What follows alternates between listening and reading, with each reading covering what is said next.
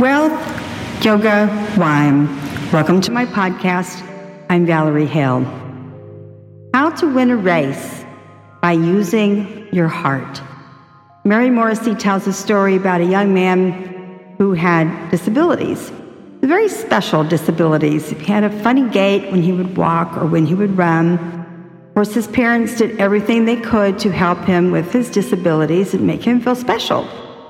They were having a race amongst other children with disabilities also, and his son, Jimmy, was determined to participate in the games, and he wanted to enter the race. His dad was a bit concerned because he did have an unusual running gait, and his dad knew that it was going to be impossible for him to keep up. Jimmy was determined, and he tells his dad, "Dad, I am going to win this race." And his dad says, "Jimmy, it's really just as important that you're going to enter the race and finish the race. It's not about winning." Jimmy was determined and told his dad, "Dad, I am going to win this race." This proceeded for a couple more minutes more, and Dad just said, "Okay, I'm there with you." They show up to the race, to the games, and Jimmy participates with all the other young children with disabilities. And he is, of course, way behind, as his dad was concerned. When he's running, he hears a sharp yelp behind him, turns around and looks, and he hears crying, and it's a little girl who has fallen in the race, and she can't really get up because she's hurt herself. Her knees are scraped.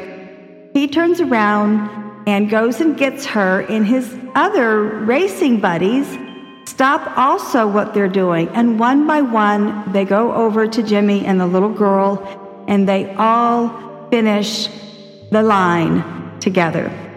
So they all finish the line, the racing line together. So it was a win for everybody. And that's a big heart. And Mary says to us, whatever we do every day, pat yourself on the back for even a simple win, because this is what helps us go forward. Mary Morrissey is the CEO and has been involved with transforming lives for over 50 some odd years. She is one of my major mentors. I have been studying with her for several years, and in every podcast details I have a master class, which is free for people to take. And she has guided me through the pandemic and other life's ups and downs, and she's always teaching us how to take action steps and how to have action thought. Kundalini Yoga is one of the oldest yogas in the world. This also teaches heart-centered practices. Our Prakash, I have been studying with virtually and in person in New York for several years, and Guru Jagat also virtually, but she's in LA, so that was always virtually. When you practice heart-centered Kundalini Yoga Kriyas, they are all centered on what your arms are doing around your chest. They're working on hearts, on opening your heart center.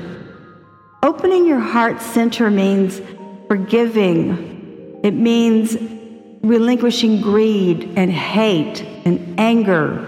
You open your heart to beauty, the ability to forgive. And yes, this takes work. It's not something you just do one day, practicing heart-centered Kriyas.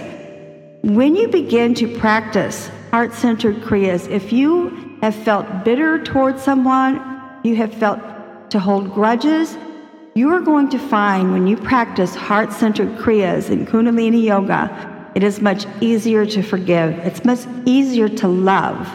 It's much easier to have a big, open heart. Wine. I was in the wine industry for over 26 years as a professional rep. I want to talk to you about wine tasting and how to drink wine properly, because I see that people gulp wine instead of sipping wine. But also in the industry, if I were not retired from the industry, I would perhaps be going to professional wine tastings with wearing a mask. One of the aspects I think is the grossest are these guys, and it's guys who will swish the wine around in their mouths and then spit, which is literally what it's called, spitting into a wine bucket from a foot or two away. I'm not kidding. And that wine will splash on many of us. I doubt they're going to be doing those kinds of wine tastings during COVID pandemic. However, the proper way to taste wines is you do want to take a small sip in your mouth and hold it for a couple of seconds. I know some people like to swish it around vigorously, but it's not a mouthwash. Wine is actually very delicate, and I always thought it was obnoxious to see people treat wine as though it's a mouthwash. When I taste wine, I take a little sip and I hold it in my mouth for a couple of seconds. I don't swish it. I do take in, it's imperceptible. I take in a little tiny bit of air because this also helps open up the flavors. The whole idea of tasting wine is to open up the nuances. Wines have several layers of flavors. Wine is not just one predominant flavor. It's always complex because you're talking about the natural flavors of acidity, which is going to be citrus. You're talking about minerality. Some wines will have tannins, the red wines. Wines are meant to be sipped. They're not meant to be gulped. That's what you want to do at a wine tasting. Even when you go to a restaurant and you're starting to drink yourself at home, don't gulp. Only pour less than half a cup of wine in your glass at a time. The reason being is if you are going to swish it, you don't want to swish it out of the glass, but you also want to keep it at the temperature. So many of my friends will pour a glass of wine that's about 6 ounces, and for me, that never happens, and I actually ask if I go to a wine bar not to have the entire 6 ounces poured at once, because it's easier to enjoy when it's at a cooler temperature. It's easier to enjoy being able to swish it properly in your glass. So there's a proper way of wine tasting. In conclusion, those races that you are going to participate in, even the mental ones, they're not meant to be competitive. They're meant to be creative. So use your heart. Do things by following your heart.